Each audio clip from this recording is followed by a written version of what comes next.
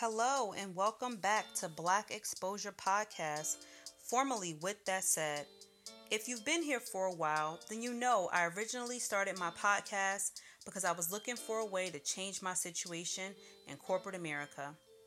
I was tired of being robbed of my intellectual property, tired of hitting the glass ceiling, and I was really frustrated with the status quo. I hope that by sharing my journey and my success, that I would influence change at a greater scale. And while I do still want to influence change for Black professionals, there is a more pressing issue on our hands, and that issue is closing the wealth gap. Because of this, I rebranded my podcast to focus on doing just that. I truly believe that you are either contributing, sharing, engaging, or sitting on the sidelines. If you found yourself sitting on the sidelines, this podcast is an opportunity for you to get up off the bench and join the conversation. On this podcast, I'll give voice to all Black professionals, Black entrepreneurs, Black parents, and Black children. And together, we can share in our journey, our struggles, and our triumphs.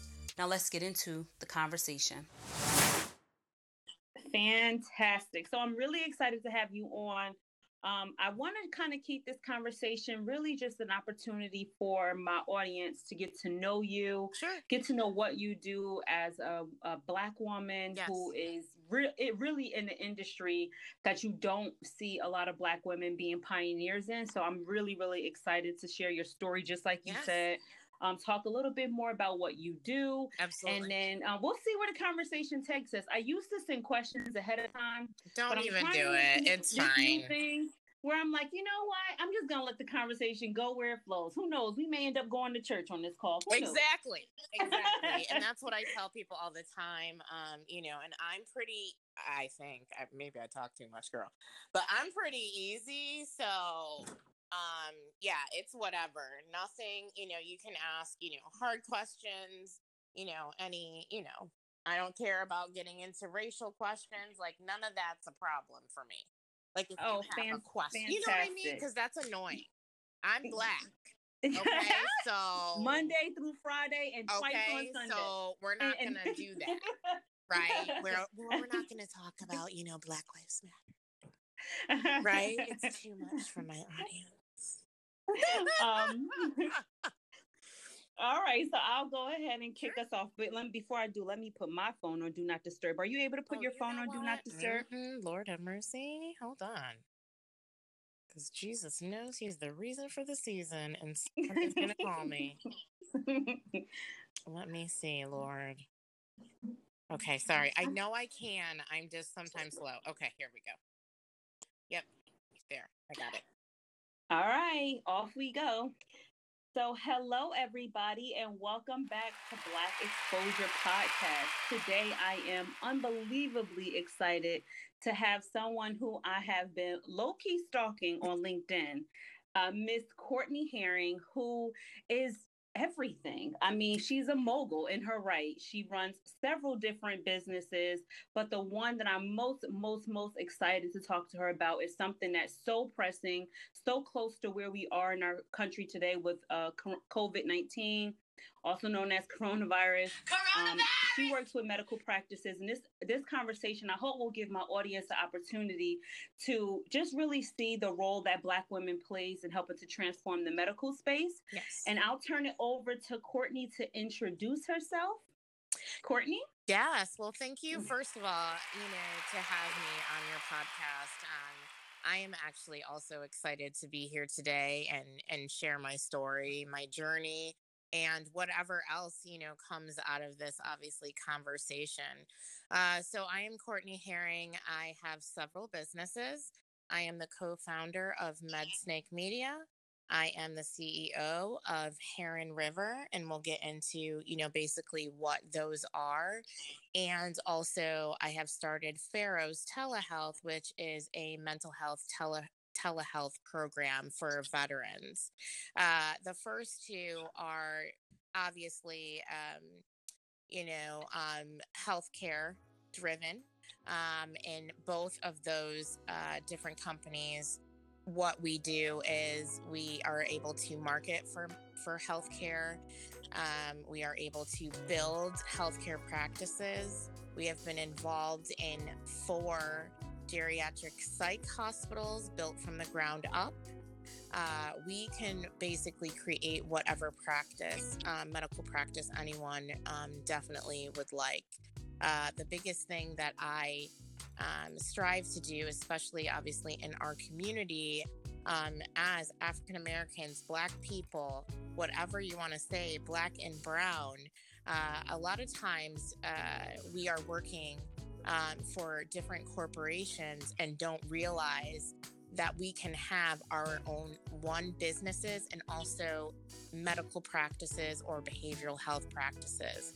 So that's really what I, kind of envisioned was to create a way, for us to be able to get into the healthcare field basically on our own in entrepreneurship. Yeah, and where were you when you had that sort of fire come upon you? And, let me back up some. Sure. First, have you ever worked in corporate America? Just to kind of give the audience a background, or what we deem quote unquote. And then talk to us a little bit about that moment of where you were mentally and actually physically when you decided to pursue entrepreneurship. Absolutely. So this kind of goes way back, and I'll be honest. So I went to the University of Dayton. I studied, sociology and psychology, and I loved it. I graduated, and I started working basically in the mental health field with group homes with our youth. It started there, and I'll just be honest. I'm the one that's like, wait a minute, that's not right. Like, wait a minute, that policy, hold on, wait a minute. That's, I ask a lot of questions. What has basically, transpired in my life is everything that I've done so far, from graduating from Dayton. I basically have transformed, my life. Everything has been a lesson. So from, group home, saying, what's going on with this policy? I don't really understand it. Why are we doing this? I then started auditing for children and youth cases for the Department of Health in Pennsylvania after that. And I was looking at, just different cases of mostly, young African-American youth that are voluntarily either given to the state or involuntary. So I was the one that had to make sure that all the paperwork was correct. So I also had questions about that. Last and foremost, when I was, deep into my 30s, about 35, I worked with crisis units, right? Going out, making sure that people are deemed appropriate, right, to be in the community if they're having some psychiatric, kind of breakdown or whatever, what have you. Again, questions arise. During this whole time of, basically 15 years, what occurred to me finally at 36 years old was I'm having these questions and I'm asking other people to change it when really I can be the change agent, right? So that's basically, what happened to me over and over again. I would go to jobs. I could stay there probably for a year or 2 years and I would be bored, or I just didn't, I didn't fit in. I did things to me that was morally right, not always what was policy right? So it was really difficult for me. And there's so much red tape just in mental health and also just healthcare. The catalyst to really throwing me into entrepreneurship, and I really believe this was God saying, lady, if you don't start listening, because I've been talking to you for 15 years, you really got to get out there. So I did have my son in 2016. He was diagnosed with liver disease. They didn't know what was going on with him. So for 2 years, what happened was I lost my job. I lost almost everything. During that time was when I had a space and a drive to say, every job that I have been applying to while my son is in and out of hospitals is asking me to either choose my son or a job. And I refused to do that. So I said, you know what, why don't I make my own reality? and continue to help people and serve the community. And this is why I am here. Oh my goodness. Like, you just gave us so many gems, and that was packed. So I am, I got a little bit of chills, because I think you've touched on something that is so, so important for Black people to hear, which is oftentimes we find ourselves in corporate or professional spaces, and we can see the problems. Like, some people are natural problem solvers, they're natural change agents, to use your words, and they're met with resistance by the system, Yes. right? And so for oftentimes people who find themselves in that space, they will have two options. Like you said, you could get bored, but sometimes that boredom could lead to frustration. It could lead to you not doing well at your job. It could lead to you being terminated. Yes. And this whole time, you could have this perception of yourself that you're a poor employee, but Right. really in reality, you're just stuck, right? Right. So I think you hit on something so, so important, which is, if you find yourself in a situation professionally where you're like, this is not it. Like, don't feel afraid to start your own. So like, what would you say was your biggest challenge, if you had one, right? Because you talked about your son having some health issues. How did you balance that with entrepreneurship? Like, that seems kind of tough. So it was tough, and I'm not going to say it wasn't. I will tell you that for me, those were some very, very dark times. One of the things that I continue to say, to women and men, obviously we all know that when we have children, naturally, or, we are helping out, right? That is just a challenge in of itself, especially if it's your first, right? You don't know what in goodness is going on, right? So, but you want to be with that child. You want to cultivate that child. You want that child to be as successful as they possibly can be. And the only way to do that, in my opinion, is to be around them, right? And, I just saw myself, I just read a book. I've been reading a lot of books, and it's 10 Pillars of Wealth. Oh, wait, drop those books. Okay, Let's figure out what your top I two have are. a lot of books lately. So 10 Pillars of Wealth, what I loved about this book was he called people that are in traffic, right? You're fighting to get in traffic, you're fighting to get your job, and you're a traffic fighter. Like, that is really what you're doing, right? You're in the car for 4 hours, especially if you're in an ATL, right? Before COVID, you were in your car all the time. And, the biggest thing that I try to explain to people is, if it, I might sound like an OJ case, but if it doesn't fit, right? You must quit. You must quit. It's time to go. Because, we as people of, color, we are extraordinary. We are extraordinary because we are survivors.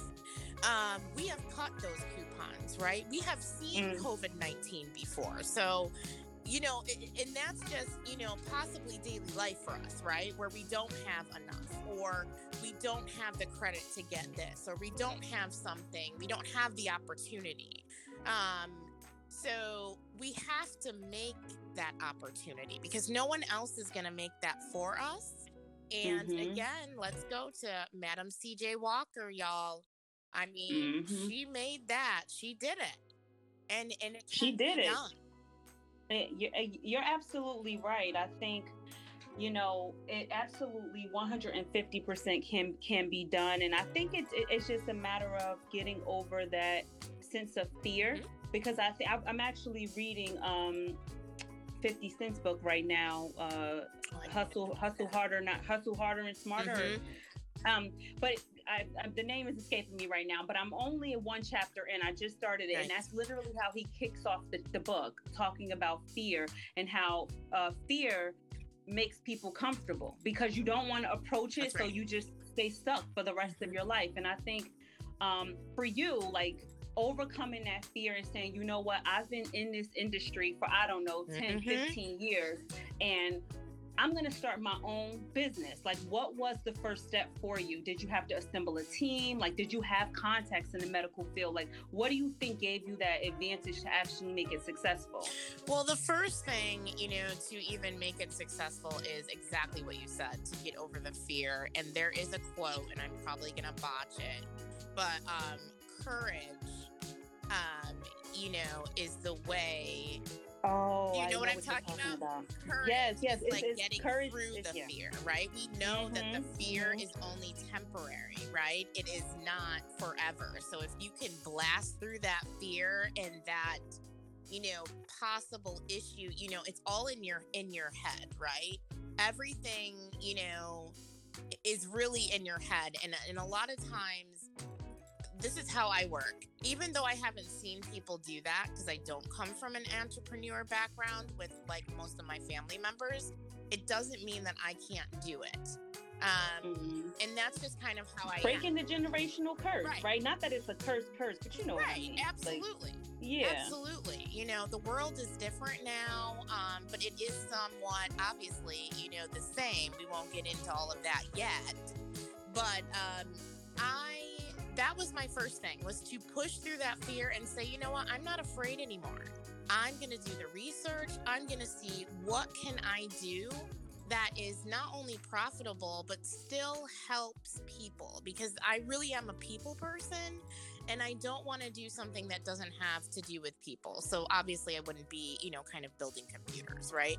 I still have to be around people. I did know a couple people, obviously, in the healthcare field due to me being in the mental health field. So I did start working for, in the beginning, a small practice in Raleigh, North Carolina, Suboxone Clinic. And that really started paving the way, for me, because I got to see exactly the insides of a practice. And that was also with another African-American woman who is a MD, Dr. Battle. Look at that. Yes. We got to pick each other up. Yes, right. I love it. I actually, in my day job, when I'm not podcasting, I actually work with business owners as well, medical practices included. So I'm on the financial side, and I help them get loans. I help them get lines of credit. I help them, make sure that their financial wheelhouses are in order, for lack of better words.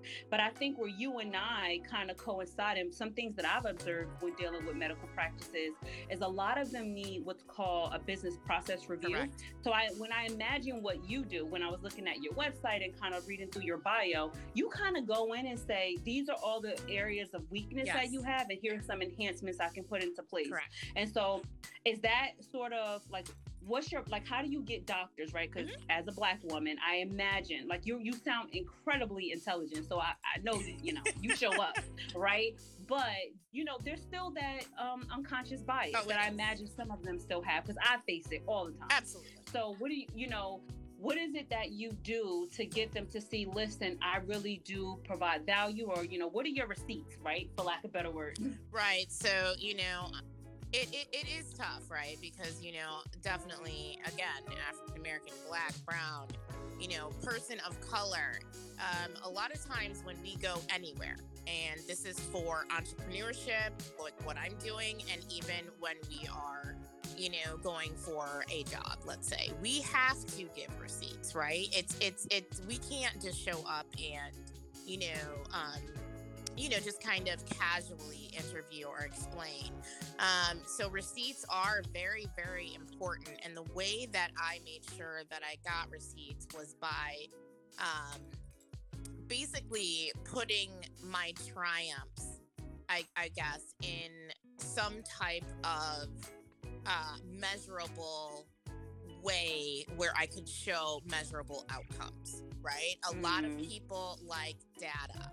And even though data is sometimes hard to come by, it's really not. What I tried to do in the beginning, right, when I had never really done a lot of this stuff, on my own, I had to break down my years of experience and explain what I have done. We have so many transferable skills.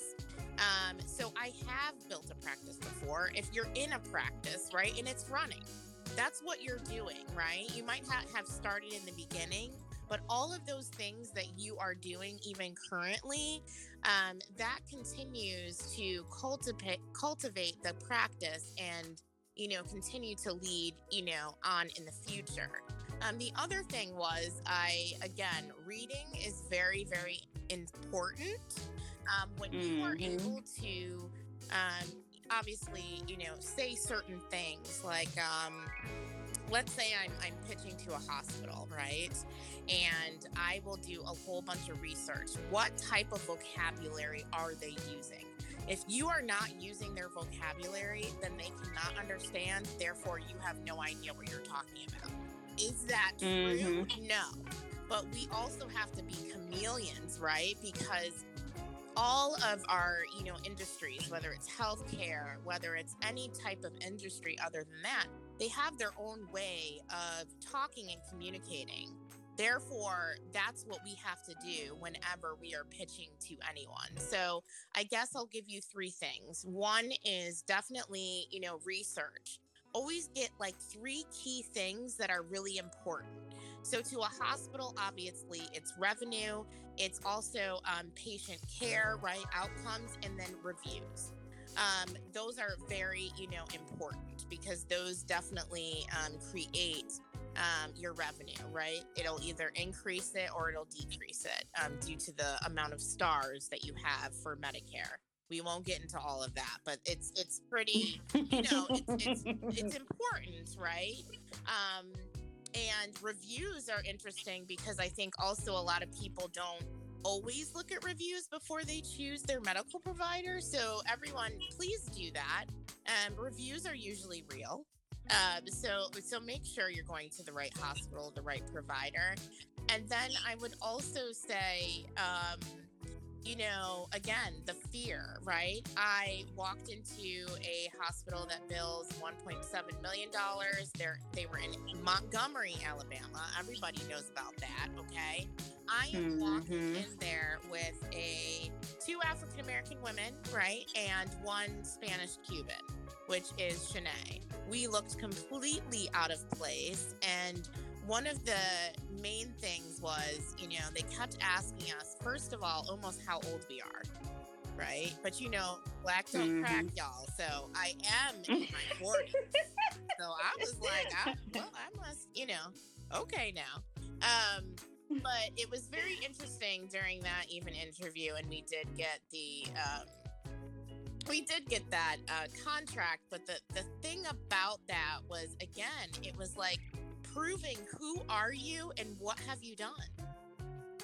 And why should we believe you? Yeah. Exactly. Yeah.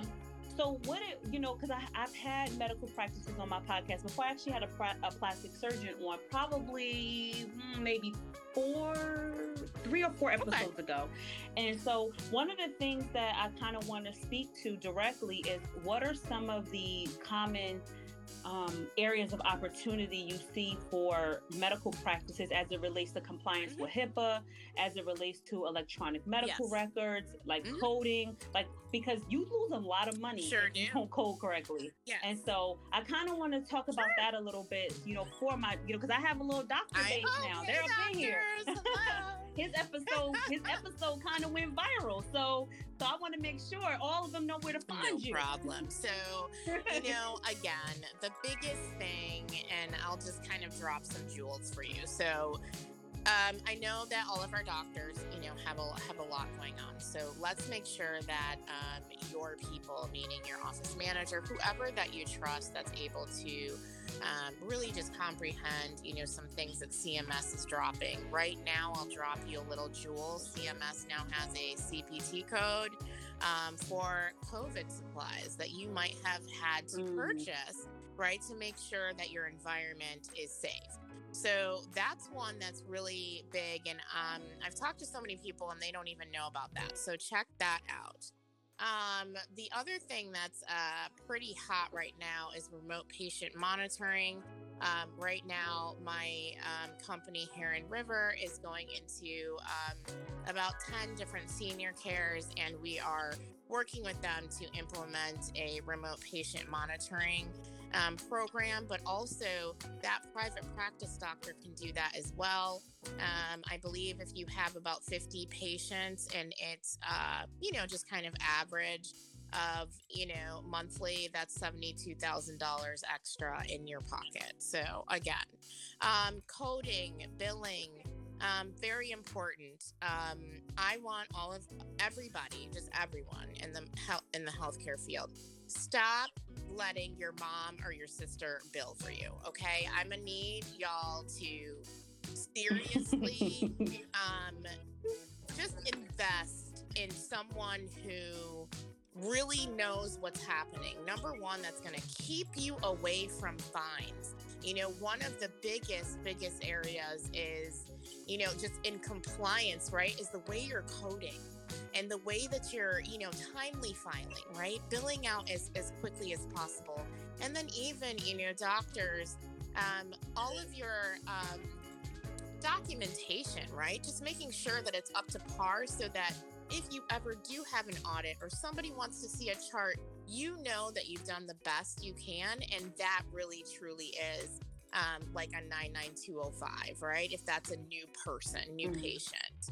The other thing is, I would say, customer service is huge, right? Explain to people what you're doing, especially with COVID-19. I went to a pediatric dentist this week for my son, and they really explained to me, hey, wait in your car, please print this off if you cannot, right? There's so many things that are uncertain, and we know that you know what you're doing, right, when we get in there, but how are you getting us into your facility or practice, right? So really think of, that type of customer service, because then word of mouth is golden, right? I mean, that's the best way to get your clients, and those are people that will be with you forever. The next thing I would definitely say that sometimes, we are missing is communication follow-up, right? Just because a patient leaves and doesn't say anything, someone needs to follow up with that patient. Hey, how was it for you today? Even follow up after, 3 days. That, again, make sure that you don't have patient turnover, right? And then you're always continuously looking for new patients. Well, that's why, because you didn't ask what happened. And something might have happened, and it might be such an easy fix, right? Just, pay attention. And if you can't do that, then your staff has to be able to do that, or you're always going to be looking for new patients. You shouldn't be looking for new patients. Yeah. I had a friend of mine actually left a long time gynecologist of hers because of something which you just mentioned, the follow-up. She had been mistakenly diagnosed with having miscarriage, where the embryo hadn't fully developed. But the embryo was fine, and so the gynecologist had given her this medication to take to terminate the pregnancy. And she said she went home and she was laying there and she was gonna take it, but she was like, in her spirit, like God was like, no, don't do it. Right. Go check again. So she went back for a follow-up and demanded to have an ultrasound. They did another ultrasound. Turns out her baby was perfectly fine. So she would have inadvertently terminated a perfectly healthy pregnancy. And this woman had delivered 3 of her kids before. So she was pretty loyal to this gynecologist. And had the gynecologist simply call and apologize and said, you know what, we don't always get it right. It's true. Because it's true. Like, you don't always get it right. And just own it, right? It's owning it. And the gynecologist did not own it. And she ended up leaving somewhere she had been for years simply because of that. And I think you hit the nail on the head that, like, that patient care, that bedside manner, that compassion is very, very, very, very important. Very.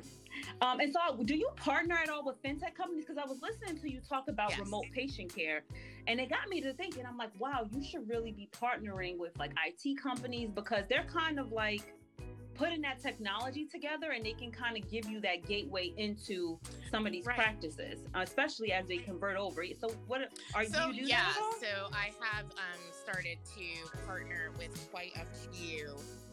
One is Vyar. They are pretty cool. Vayyar. They're based out of Israel, but what's super, super like cool about them, because y'all, I don't build stuff like this, but they can, let's say you have a dementia patient, right? And then let's say that, they have a lot of falls, right? They're more susceptible to falls. They have a sensor that is radio waves, right? And it'll be in your room, and it can tell the nurse's station or whoever if a person is basically laying on the ground or has fallen, right? Wow. So it's not a camera, right? So that's not invasive. It's just radio waves. So with that, what's interesting is, a lot of people don't realize that yes, you guys are building these great things, right? IT, like you are building lasers, like it is super dope. But how cool would it be if you partnered with someone like us and we show you the way of how that can also be reimbursable for people to be able to pay for your product? And that's what we're doing right now. I love it. So what are you most proud of, professionally, or so, and it doesn't have to be recent, when you look back at where you are today versus where you started, is there a memory or a moment that really stands out for you? My first memory is and still is, first of all, for me to start this. It was tough. I will tell you this, a lot of times, we talk about support systems, and guess what, everyone? Sometimes we don't have that. We have to be all that we have, right? Especially when, my family is very supportive, but they don't understand entrepreneurship. So it's always get a job, right? And it's like, well, no, I don't want to do that, right? But, love them to death, but you have to be able to stand on your own when you make this decision. Do it right? But also be kind, be respectful to those who think that it's not right, but you continue on your path no matter what. Stop being, don't waver, right? And then I would say, this year I brought on my first W-2 employee. That was, congratulations. That was so important to me. I have a young executive director, very talented young lady. She is Mexican. We love her to death, and she's just has so much promise, and she's determined to be the best. And it was just great to me to say I have a W-2 employee and I'm giving somebody benefits, right? Oh, congratulations. That's amazing. I could only, it's very inspiring, to come from losing everything, that could defeat someone, that could really just put you in a space mentally. And I didn't ask you, but did you seek mental health support during that time? I'm so glad that you asked that. So there's one thing about me, everybody. I am completely open. I am not shamed for anything, kind of my game, right? So yes. I know that's right. I did go through postpartum depression, okay, when I had my son, and I was going through nothing but trauma with him, right? Trying to figure out what is going on.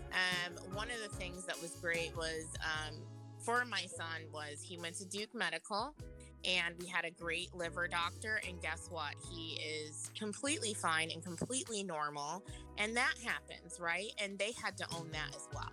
That does happen, right?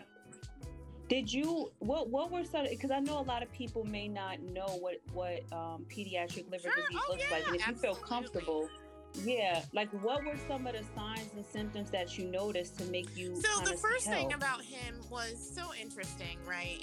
My son came out with a bang. So he also came out with, I'll never forget it. I was sitting on the ball, I was trying to do everything, right, y'all? And what happened was water broke, and then I'm in the surgical, place, right, to get a C-section. And by the way, my husband is still sleeping. Like, that's how quickly it happened. So he came emergency C-section. So he came out, ready to go, right? And definitely give me more gray hairs than I did have. So what happened was, as you're home, right, with your baby, men, women, whoever, a lot of times you might not notice that they're jaundiced because, see, you're looking at them all the time. So you don't notice that their eyes are yellow. You have to have somebody else see that. So I did seek the help of a doula. I did have her also postpartum. She came in and she's like, he looks a little jaundiced. And I was like, oh, okay. And I went to the pediatrician. And basically, we found out that his liver levels were a mess. For doctors, I will tell you that his alkaline phosphates were over 1,500. I believe they're supposed to only be like, I don't know, like, Lord, 50 to 0. I mean, it was crazy, okay? So what occurred was there's so many things that could be happening there. There's something called a biliary atresia, and we missed that mark, right, for biliary atresia. That means that they do not have bile ducts, which means they normally have to go into surgery. It's a whole issue. And then literally by 5, they usually have to have a new liver, right? So then my son first had a liver biopsy. That was scary, right? They saw white blood cells all over his liver, right? So they thought it was leukemia. Okay, so I mean, I went through it, y'all. I went through it. And so they thought it was leukemia. I'll never forget, 9 doctors came in. It was probably even residents. And they're talking to me about like chemotherapy for my child. And, I was like, how do they even survive when they're under a year, right? With chemo. So rolled them in. We did bone marrow biopsy. And then we did spinal tap. And you know what? We walked out of there, right? So for 2 years, we kind of went through that, not surgeries, but basically what I'm saying is, I will tell you this, and I'll tell all of you this. We have to also remember that African Americans, right, do not always go to the doctor maybe as much as maybe Caucasians or other people of different descent. Therefore, in my theory, and I am not a medical person, but one, God, obviously, he's nothing but, a miracle. He always does, what needs to be done. During that time, I did give my son back to God, and told him whatever will be, right? But I will still, foster this child that I have right now, because really he belongs to the Lord, right? So that's number one. Then number 2,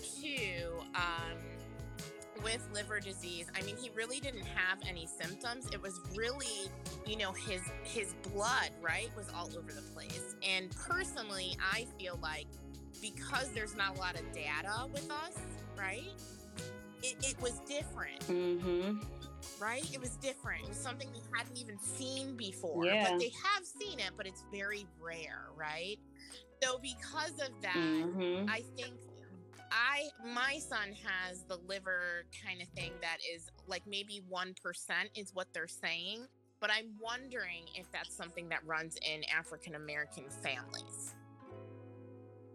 I just thought it was interesting. And it's just not enough data to right. kind of make a case study of it. They've never seen any of that. So, that was definitely one. So everyone, make sure that, your child's eyes are clear, right? And that they're not lethargic or anything like that. And just go to a really good pediatrician that really knows about the just everything about your child, right? Not just the physical looks. Yeah. And, for us, right? For being jaundiced, when you're brown, it looks different. Yep, it does. You don't even know how many times I've gone to Google certain conditions and put on black skin. Because when you Google, let's say, for example, roseola, right? You Google roseola and you get a whole bunch of images and none of them look like your child. And so and as a parent, that could be horrifying. So now it has to become this extra step. And I think you hit on something so important. And that's us being responsible for our own physical health and like going to doctors of, go to whatever doctor you feel is going to give you the best possible care. Like that I'm in support of, because this is your life and those are your kids. But I do think that you pointed to something very important, which is we have to go to the doctor more often. We have to be more vocal about things that we face. And also, we have to be willing to challenge medical professionals when they don't give us the answers we're looking for. Because I think a lot of us get dismissed and get pushed away or get told, oh, no, it's just a little rash, or, oh, no, give them a banana, And you have to advocate for yourself. We're coming toward the close of our conversation. Well, but before I go, I always ask all of my guests this one question, which is if you could go back and give some advice. And I know you talked a lot about overcoming fear, but if there's any other advice that you could give yourself, if you could talk to Courtney at 10 years old, what would you tell her about the life ahead of her? I would say, if you feel different, and that could be with anything, basically go with it. I never fit in with certain rules. It's not that I was breaking the law, y'all, but I always questioned teachers. Like, does that make sense? Like, what do you even when I was in first grade, I mean, it was ridiculous. I was the one, my mother was a social worker, and I'd be like, I don't think that that's right. I was always outspoken. I was also the person that, did petitions when I was in 5th grade. I mean, it was crazy, right? But everything that I'm doing is going to set you up for success. Therefore, don't, I guess, cover it up with a rug, right? Don't conform. When you conform, that's when you let your dream die. And I almost did, because I thought there was something wrong with me, but this is really where I was supposed to be.